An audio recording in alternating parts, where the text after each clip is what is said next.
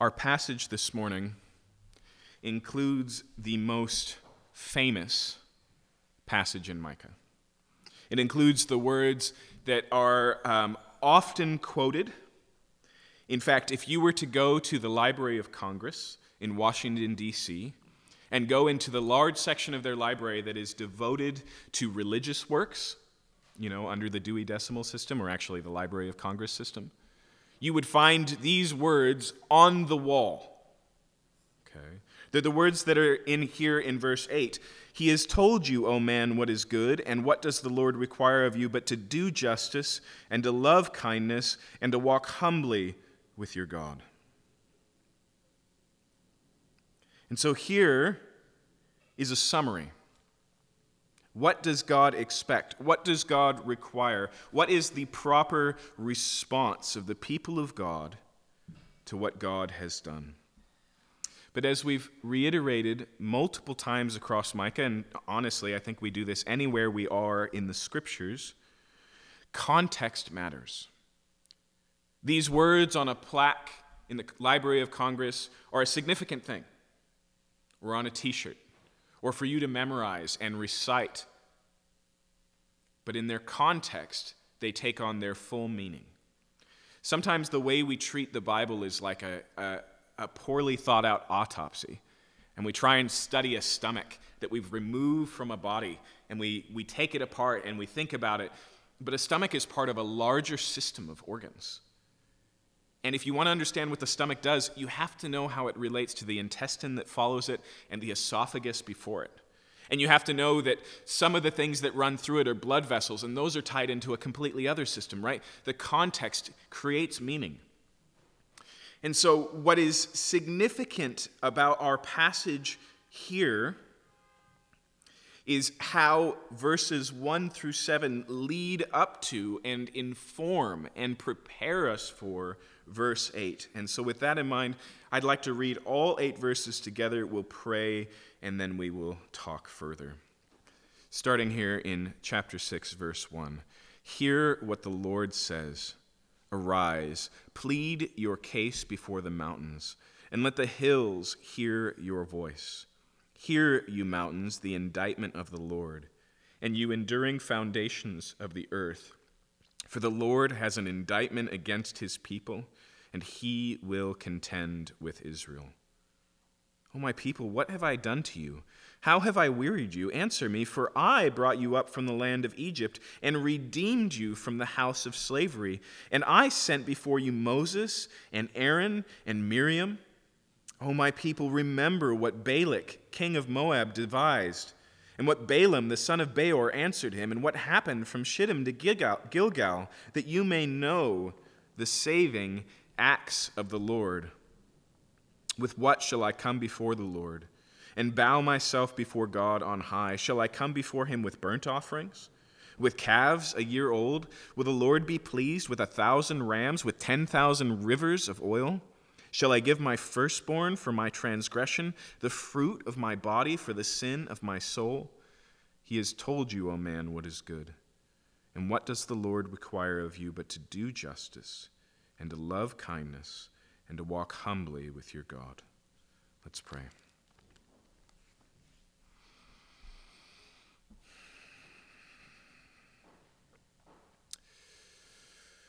Father, I pray for fresh ears this morning, that even things that are old would be new again, and that things that are familiar would strike us with deeper impact.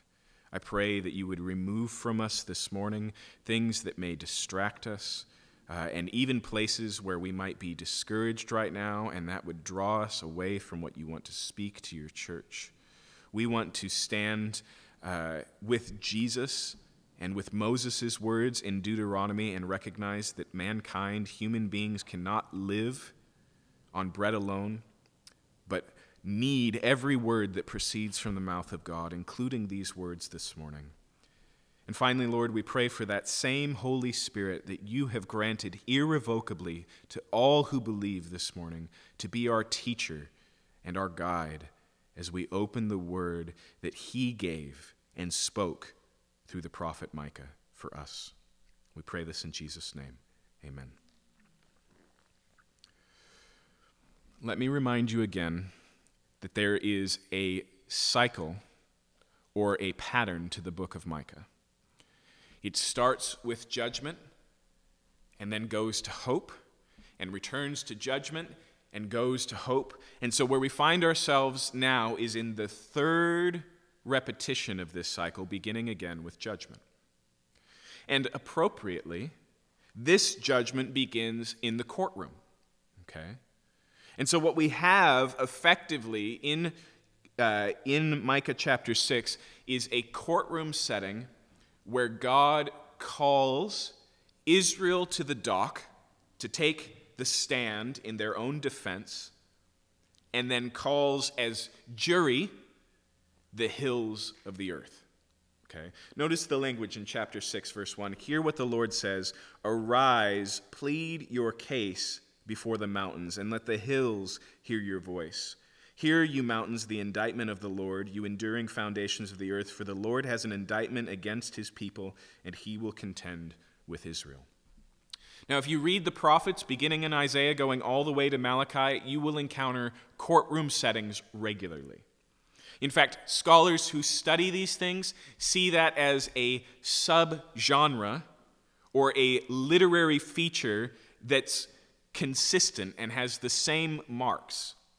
And although there were differences between a Hebrew courtroom and an American one in our modern world, it's not hard for us to get the sense for what's going on here. And so what we see is he brings a charge against his own people. And then, like I said, he calls the mountains as juries. Now, why does he do that? I would suggest to you it's for two reasons. One is because this is a cosmic courtroom. This is not about a local crime in a local court. It's not even a case for the Supreme Court. It's a case of cosmic significance, and so that requires a cosmic courtroom. And so he calls upon the mountains because of the scale of his charges. But there's another reason. He's going to go on, and basically what he wants to say is, we made a deal, Israel. You came into covenant with me. I've been faithful to my side. You have been unfaithful to yours. Think of all of the Judge Judy cases, right?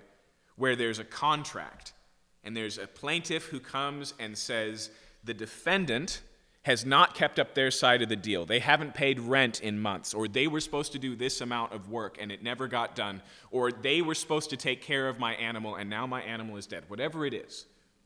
Effectively, God is bringing a charge and saying, you have not done what you were supposed to do. Now, what does that have to do with the mountains? Israel's history is a long one.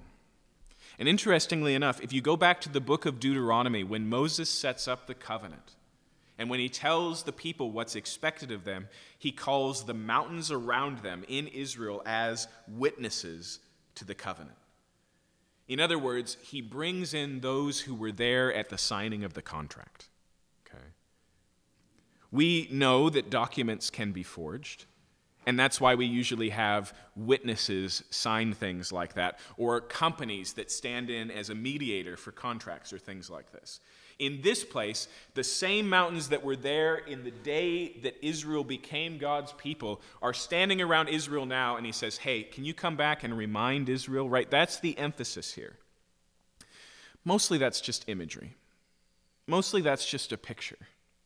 But sometimes pictures are significant, and that's especially the case here, because what do you expect after verse 2? Look again, it says, for the Lord has an indictment against his people, and he will contend with Israel. Okay, so the courtroom is set, and what does he ask them to do back in chapter 6, verse 1? Arise, plead your case. Okay, what happens here? The defendant takes the stand. That's what's supposed to happen. God says, what do you have to say for yourself, Israel? But that's not what happens next. Look at verse 3. Who's speaking in verse 3? Oh, my people, what have I done to you? How have I wearied you? Answer me. Instead, it's as if God takes the stand and says, all right, you want to accuse me of sin? You want to say that I failed the contract? He puts his own self in the dock and says, all right, cross-examination time. Interrogate me. Show me what I've done wrong. Convict me in a court of law. And one of the things that I love about this maneuver is two things. One, you cannot read verse 3, "O my people, what have I done to you?" without hearing God's heart. You see, when we focus on courtroom imagery and when we think of God as judge or God's justice or his judgment, we have a hard time keeping that together with the reality of God's love for humanity. And so here, he's calling out Israel for their sins, and he's talked extensively in the book of Micah about the consequences of that. There will be consequences. But that doesn't mean that he hates Israel. In fact, why he's so grieved is because he loves them so deeply. The second reason why this is significant is because it helps us to organize the relationship. And here's what I mean. When we get to what must I do, which is the second half of this passage beginning in 6. When Israel comes forward and goes, what do you want me to do? What do you expect of me? There's an underlying implication, if we started there, that Israel needs to initiate. That they need to hold up their side of the contract, that if they only do this, then God will do that. And what's in the God will do that category? God will protect them from their enemies. God will stop sending prophets to convict them. God will bless Israel so it can flourish. There's an idea here where they basically say, okay, God, what do I have to do to get you off my back? What do I have to do to get the things that I really want? You're the all-powerful, sovereign creator. You are the giver of all good things. What do I have to do to please you so that I can get in on some of that action? That's the idea that comes across. But by starting here and by God putting himself in the dock, what he does here is he reviews the things that God has done for Israel, not as a response. He doesn't say, hey, when you were faithful to me, things were good. He goes back to the beginning and he says, how did you become my people? Notice what he says first there in verse 3. He says, how have I wearied you? Answer me. You know what I hear in that? I hear the frustration of someone who's working so hard to care for someone, and it comes off as if they're just an annoying part of life, right? How have I wearied you? Why is it a relationship with me is exhausting? That's the question he's asking.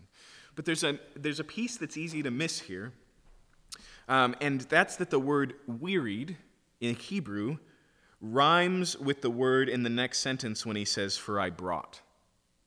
Okay? He says, you say that I've wearied you, but I brought you up out of Egypt. That's what he says in verse 4.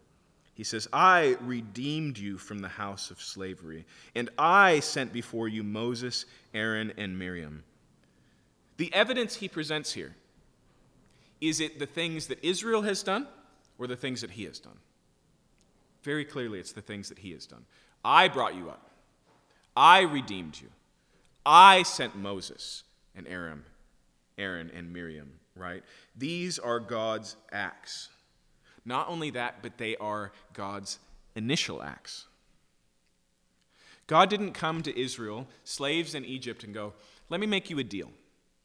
If you will keep my rules, and if you can do so for X amount of time, then I will save you. He just walks up to a people, and because of promises he made to their ancestors, says, I'm going to deliver you. Right? This is the case. Any true theology that understands what the word God means will recognize that God initiates, and all we can do as human beings is respond. God initiates, and all we can do as human beings is respond. That's true in the big picture of just the fact that you're here. Okay? If God is the creator who gives life to all of us, then all you can do with your life is respond to that. You can't initiate. We don't start from nothing and then go, all right, I've heard there's this God guy out there. I'm going to go find him. I'm going to impress him, and then he's going to help me. The very fact that you live and breathe begins with a work of God, not your work. But here, Israel as a people begins on the same place, not with them supplying an application and saying, we would like you to consider us as your people. Not as prerequisites. Look, we've fulfilled all you ask of us, so now we ask that you take us as your people. But in the sovereign love and choice of God. And not only that, but when God found Israel, they were kind of in a pickle. They were slaves to a foreign power. And God says, I delivered you from that. In other words, he didn't just come in and counsel them and say, let me give you some advice. It'd be really good if you weren't slaves. Here's how you can set yourself free. No, he broke the chains himself. And if you remember the story from the book of Exodus, he did it with powerful and miraculous happenings.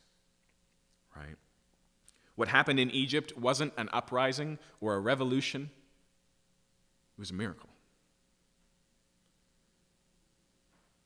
And although it involved people like Moses, Aaron, and Miriam, they were hand-chosen by God, empowered by God, instructed by God, led by God, orchestrated by God. God was the main character of the story of Exodus.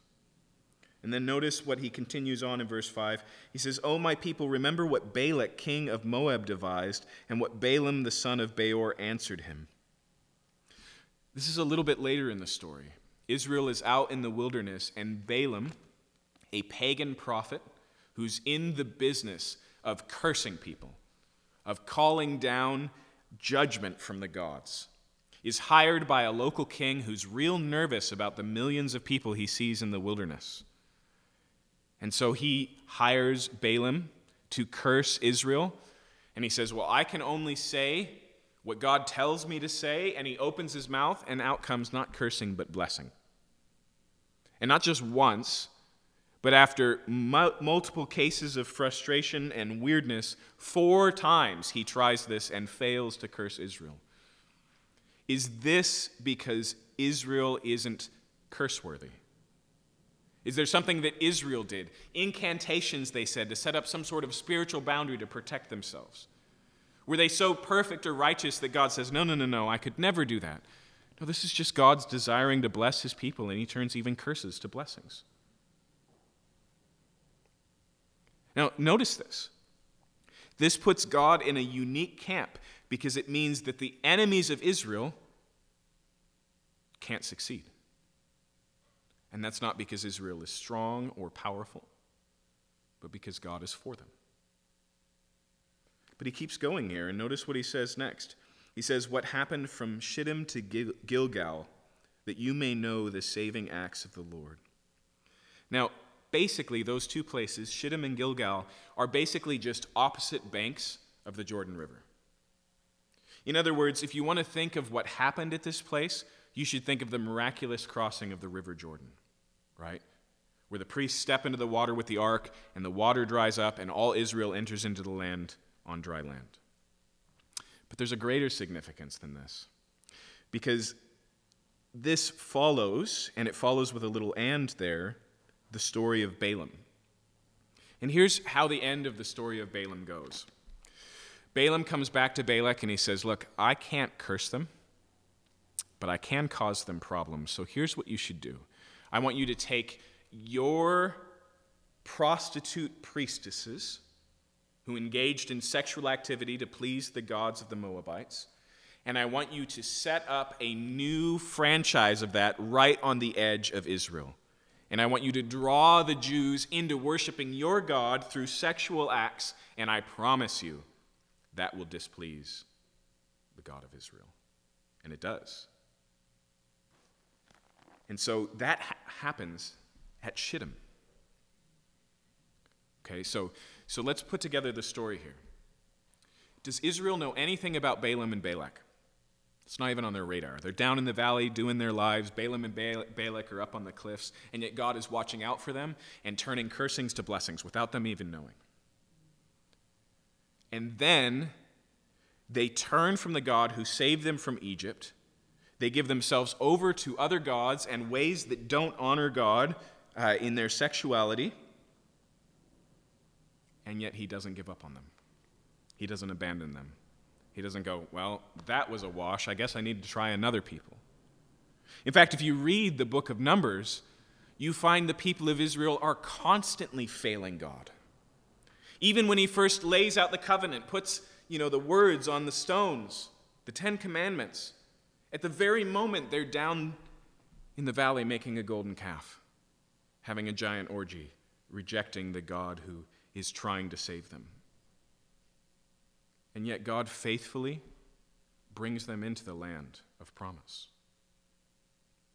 In other words, the emphasis across this is that God has acted in his own power, not just initiating, but often responding to their failure with forgiveness and goodness and blessing.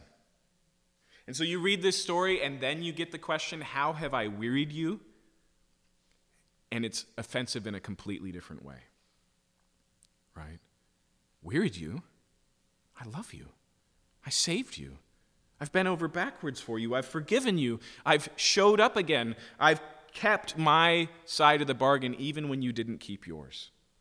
That is the God who is sitting right now giving his own personal testimony in the courtroom. Okay. Now, again, the big picture that I want you to get this morning, because what we're talking about, now that we've gotten into this category and all the way through verse 8, is worship. Worship is the proper and appropriate response to God. Okay? And the first thing we need to understand about worship is that it always falls into that category of response. You can't come into a relationship with God and sing some songs and make some sacrifices and go, there, now I've done things, so you must reward me. You can't come into it and say, I'm going to do these things so that God will do those things. It's always a response. Worship is always a response. Okay. Now, the people of Israel speak. God makes his personal case. He gives his own testimony. And now they speak. And notice what they ask in verse 6. With what shall I come before the Lord and bow myself before God on high? Shall I come with burnt offerings, with calves a year old? Will the Lord be pleased with thousands of rams, with 10,000 rivers of oil? Shall I give my firstborn for my transgression, the fruit of my body for the sin of my soul? Okay. What are they looking to do? They're looking to settle. They're saying, all right, how can we finish this court case? How big is the check that I need to write? All right, fine, God. What is it that you're expecting? Right? The tone is so off from what we just read. God says, how have I wearied you? And he lays out that he's redeemed them and saved them and loved them and cared for them and forgive them. And they pull out the checkbook and say, all right, how can we finish this right now? Now, what they say here, and I would suggest to you that this is not the people of Israel speaking, obviously, but Micah pretending to be the people of Israel. That's what's going on here.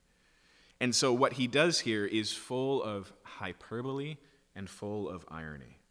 It starts really normally, right? Shall I come to him with burnt offerings and calves a year old? There is this sacrificial system of bringing offerings before God that goes all the way from the days of Exodus to the days of Micah, a regular and consistent practice, a centerpiece of Israel's worship of God. But notice verse 7, will the Lord be pleased with thousands of rams, with 10,000 rivers of oil? That's the hyperbole, right? Do we just need to offer more sheep? Do we just need to bring more oil? And then notice it says, shall I give my firstborn for my transgression, the fruit of my body for the sin of my soul? Now there's so much context underlying that that's easy to miss. Okay.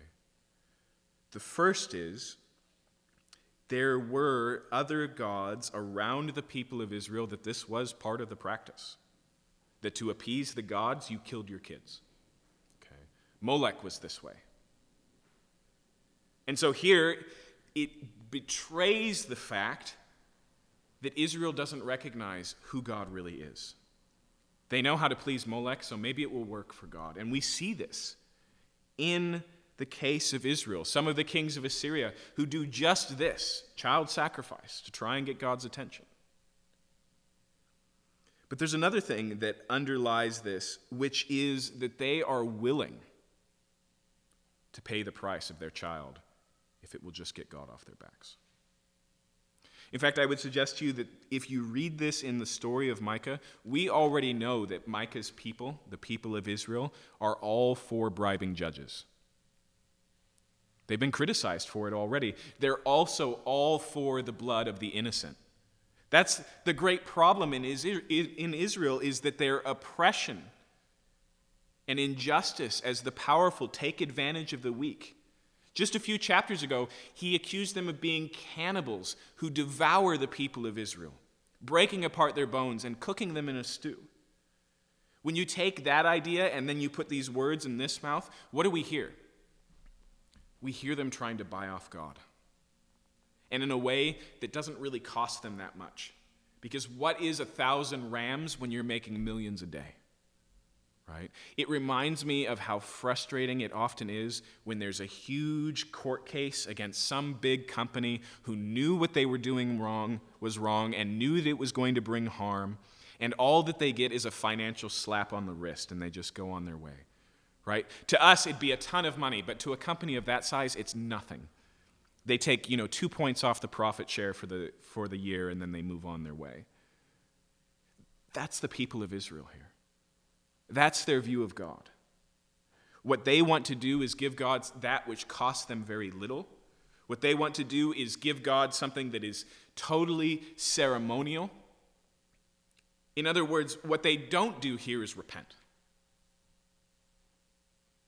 Right? God calls them in a court case and he says, these are your crimes. And they basically say, what do we have to do to keep living the same life we're living and get you off our backs?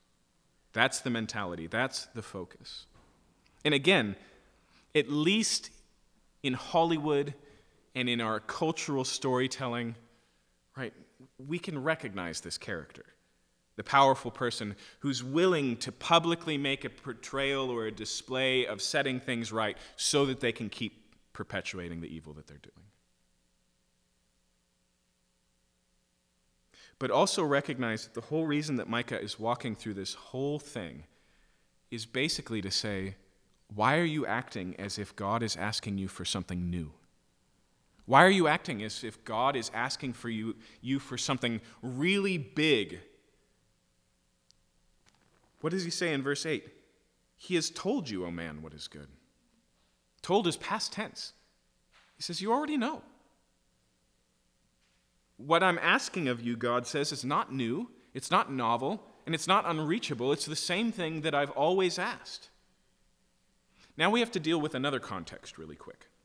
We've been talking for the last few weeks about how there's this tension in the idea of practices of justice, of seeking to set things right in our world, the one outside this church building, and doing it in the name of Jesus.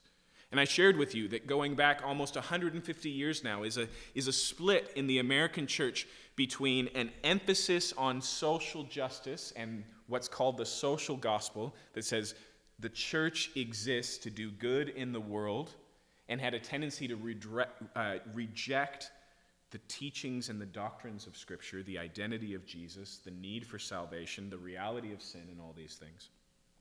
And then the reactionary camp that was so afraid of the social justice that they cut any sort of serving the world around them out and just said, our goal is to evangelize people and tell them about heaven. Okay. Because of that reason, this response in verse 8 can be a challenge, because it can be a banner waved by the social gospel people who say, look, this is it. It doesn't say anything about preaching the gospel or anything. God's already told us we need to do justice. And it also becomes something that gets stuck in the teeth of the other side, who feel the need to explain away or course correct or set this aside somehow. Okay.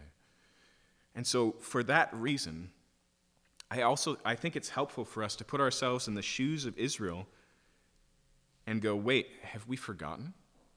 In other words, he's told you, O man, what is good. When? When did God tell us to do justice, to love kindness, and walk humbly with your God? And let's recognize first and foremost here that Micah is not quoting. He's not saying here, have you forgotten what it says in Exodus chapter 10 and then just verbatim gives it? In fact, even the Jews themselves recognized that this was a summary, although they thought it was a very good one. Many rabbis in the generation before Jesus came onto the scene believed that this was the best summary in the Old Testament of the entire law of what was expected of Israel. Okay. But the question stands. When? When did you tell us to do these things, God? Okay. First, turn with me to Genesis 18. If you're familiar with the structure of your Bible, you know that Genesis 18 brings us to the life of Abraham, right? The beginning of the people of Israel. Abraham is the patriarch.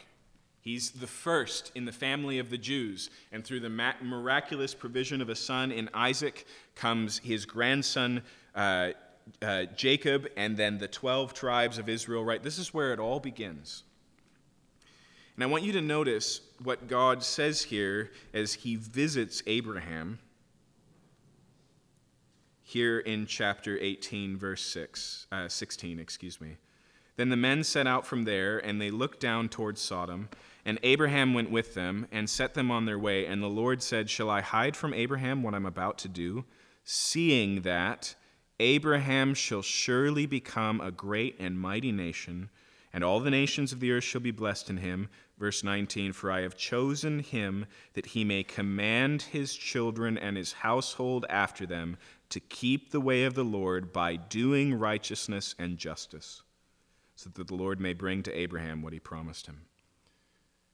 He says, I'm raising up Abraham, and I'm going to make him a great nation so that they can, and it's the same phrase we find here in Micah, do justice. It's the purpose of Israel. It's God's plan for Israel. Let me show you another one from the book of Deuteronomy, here in chapter 10.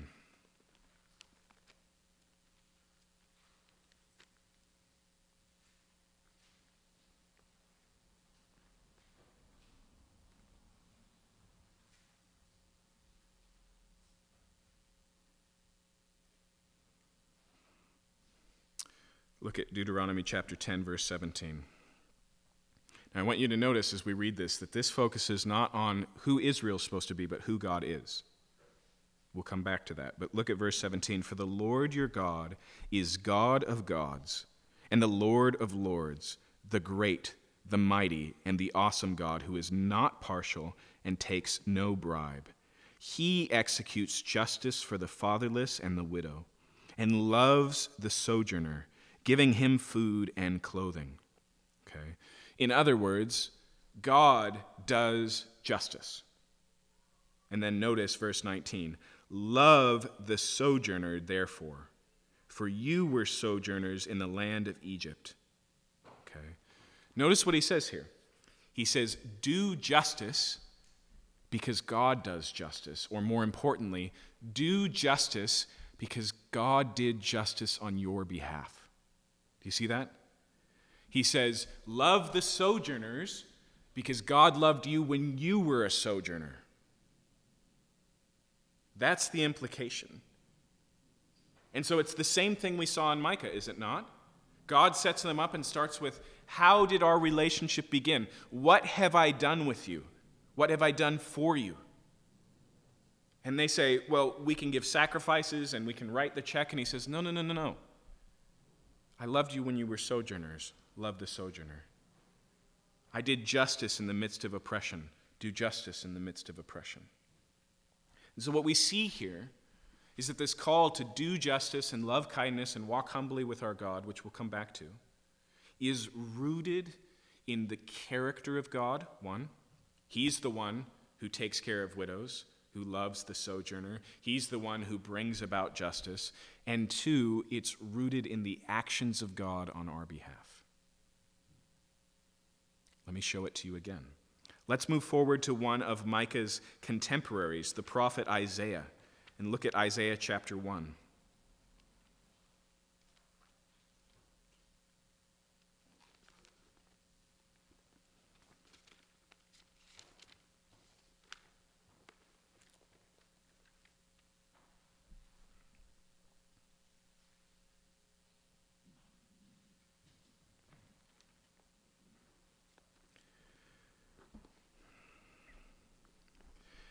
Listen to how similar this is to what we read in the book of Micah.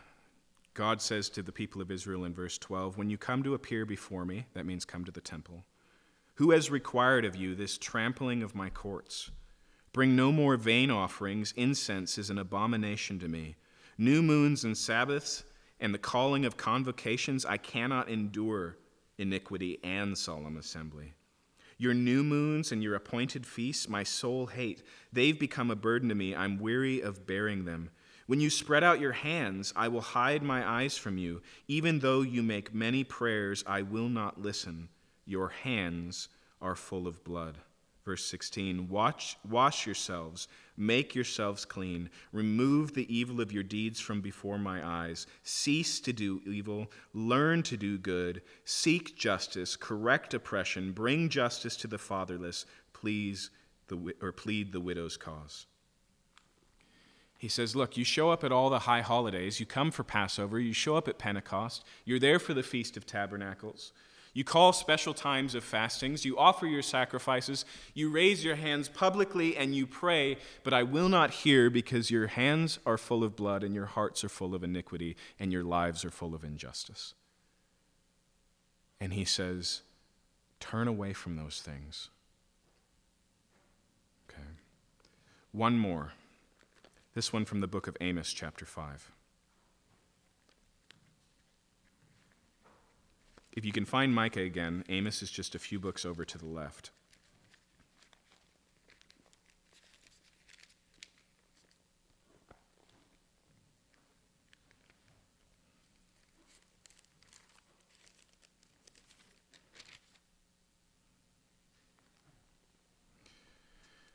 Almost just like Isaiah, listen to the words here in chapter 5, verse 20. I despise your feasts, and I take no delight in your solemn assemblies. Even though you offer me your burnt offerings and your grain offerings, I will not accept them. And the peace offerings of your fatted animals, I will not look upon them. Take away from me the noise of your songs. To the melody of your harps I will not listen. But let justice roll down like waters and righteousness like an ever-flowing stream. I think this passage is especially helpful for us today because what Israel is struggling with in the book of Micah and here is with a narrow view of worship. How do you respond to the good things God has done? With sacrifices and offerings, with prayers, and notice here with singing, right? And he says, but all of that is invalidated if you don't do this other thing. All of that is insincere and fake and despised in God's eyes, while injustice and unrighteousness is a part of our life. Okay. Now we can go back to Micah, and now we can talk about worship.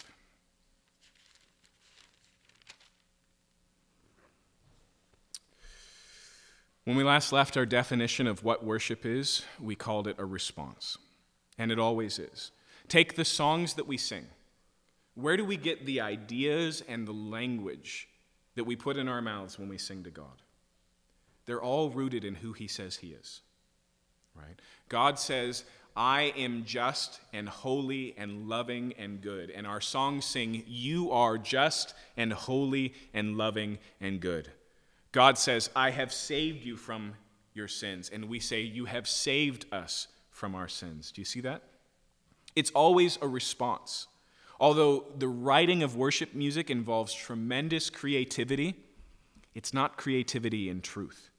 It's always not the creation of something new, but a response to something true. However, worship is a broader concept than just the noises we make with our instruments and the words we proclaim with our mouths, or the tithe that you put in the tithe box, or the good deeds that you do to get God off your back, the token, whatever it is. Worship here is broader. And when he says, he's told you, O man, what is good, let me put it in a different language for you. God has already explained the proper response to what he's done. This is what I would suggest to you, that our worship services or our worship acts or our liturgy, the things that we do that are symbolic in nature of who God is, the burning of incense, and even our public praying together, that all of these things are somewhat like a sacrament. If you're not familiar with the word, the sacraments are the things that Jesus told us to do, the taking of communion and baptism. They're embodied, they're physical, they're coupled with words, they're public. But they're also a picture of a greater, bigger truth. And if that greater, bigger truth isn't there, the act itself is meaningless, if not offensive. You've probably heard pastors say it before. You've probably heard me say it before. Baptism doesn't save you. Going through the right ritual or the right process won't solve the issue. But baptism is still significant because it is a physical, embodied, memorable time and history act that points to a deeper, greater, fuller spiritual reality. What I would suggest to you is in the thoughts of Micah and Isaiah and Moses in Deuteronomy and God himself, we worship with our mouths because we're called to worship with our whole lives. Okay? It is just a representation so that we can say with our mouths what we live with our lives. That's why Micah calls foul here. It's not because he goes, sacrifices are gross and bloody. It's not because he says God isn't interested in worship. You can worship him out in nature. Forget about going to church. You can't take the prophets and hold them up as example of this kind of anti-institutional spirituality that is popular in our days. They're not interested in getting rid of the temple. They're interested in getting rid of the hypocrisy. Okay. Why is it that worship should be a whole response? It's because God didn't just love us in speaking truth or revealing who he is. Take it back to those two ideas again. Okay. What did we see in Deuteronomy? Why were they to love the sojourner? Two reasons. One, because God loves the sojourner. And two, because they were sojourners and God loved them and brought them out of it, right? Okay. So it is both a reflection of who God is, and it is a response to what God has done for you. We see the same thing in Ephesians. Ephesians chapter 5 says this. It says, "Let us, little children, love one another, for God has loved us, and so let us imitate our heavenly Father." Imitation is a major term and concept in the New Testament. What does it look like to follow Jesus? To walk in his steps. What does it look like to receive what God has done for you? It means to do the things that God does. In fact, we only went back to Genesis 18. He has told you, O man, what is good, but we could have gone back further. We could have gone back to Genesis chapter 1. Because what do we learn about human beings in Genesis chapter 1? That we were created in the image of God. That doesn't just mean God thinks so we can think, or God creates so we can create. It means that we were created to reflect who God is right here on earth. Okay? The purpose of life is worship. The purpose of human life is to reflect God's character. But when we add the idea of response, it moves beyond reflection. Right? Imitation is someone you can do with a total stranger. You can study a video online of how somebody walks or how somebody talks or how they go about their rhythms of life. You can read a book that says, here's the way that I manage my big business, and you can manage your business in the same way. That's imitation. But response or reciprocal imitation is different. It's the difference between saying, that man is a loving father, I want to be like him, and saying, my father loved me in this way, I want to love like him. You see the difference between those two things? Reciprocal reflection is also a part of worship. So it's not just we're supposed to do the things that God does because they're godly. It's we are to do the things that God has done for us, for others. Okay, it is responsive. And so let's go through, what does this look like? How do we properly respond to God? What does it look like to worship God not just with our mouths or with our money, but with our very lives? Look again at verse 8. He has told you, O man, what is good, and what does the Lord require of you but to do justice and to love kindness and to walk humbly with your God. Now, if you've been with us the last few weeks as we've gone through Micah, we've gotten a lot of content to help us understand what it means here when it says do justice. In fact, even in our reading today from those cross-references, you saw things that are clearly in that category. To defend the widow who is defenseless, right? It's expressed in the way that you take care of foreigners and refugees. It's manifest in how we respond to imbalances of power. It's manifest in taking care of the needs of the needy around us. All of these things, okay?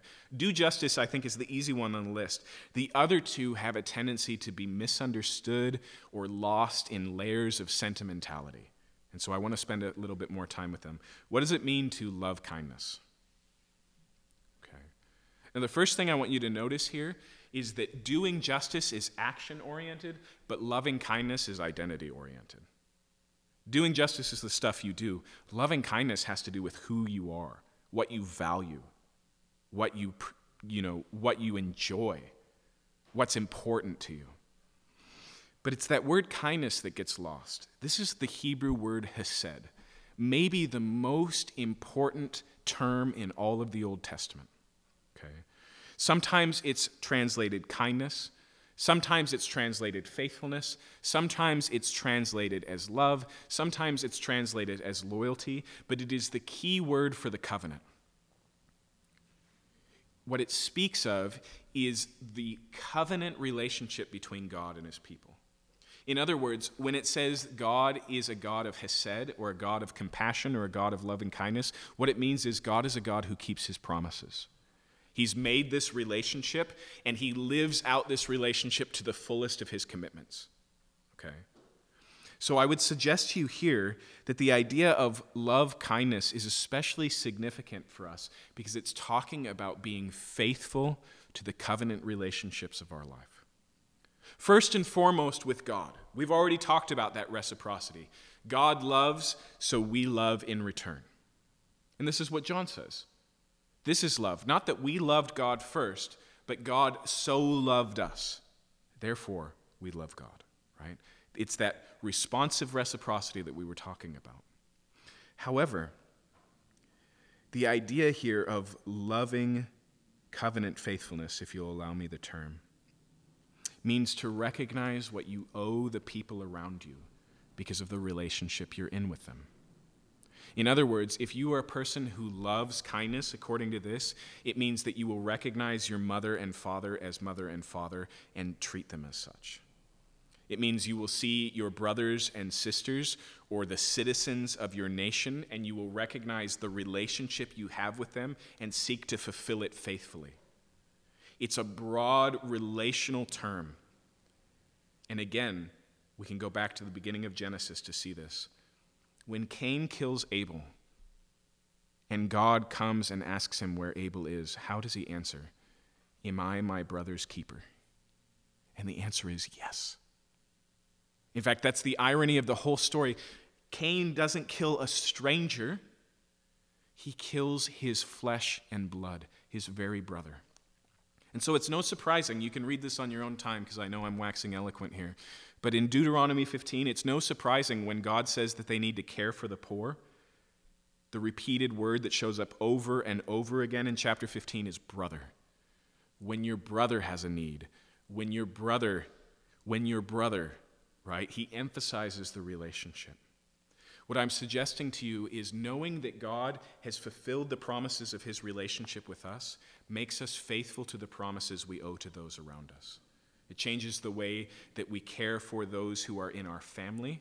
It changes the way that we care for those who are in our church body. It changes the way we care for those who are in our city. It changes the way we care for those who are part of our nation. It changes the way we care for those who are a part of humanity as a whole. It recognizes those relationships. Okay.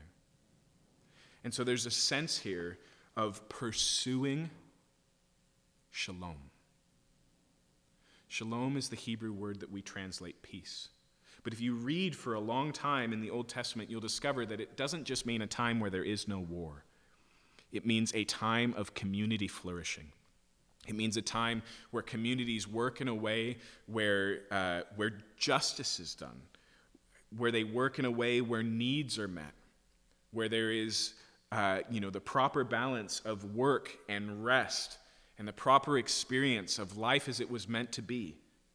In other words, it's a picture of what God will do at the end of Revelation when the city of God comes and people dwell together with their God in harmony. Okay? Love kindness is directly related to that. It's cultivating those relationships today.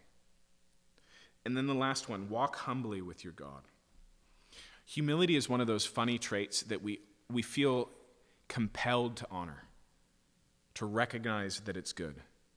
And so what we envision here is somebody who's not too bold or brash or proud or visible or these types of things. But this isn't the word humble in Hebrew. Not the normal word that we find throughout the Bible. A better word for this verse would be carefully.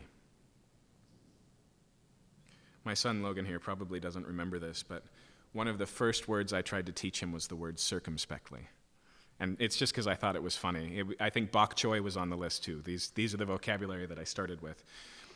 But circumspectly is a word that means to walk with your eyes open, seeing what's in front of you, avoiding traps and snares and the many lifts in the sidewalk from the roots of our trees, right? Circumspectly means to walk carefully. And it's a word that in older New Testaments is still used for how we're to walk as Christians. Look in Ephesians chapter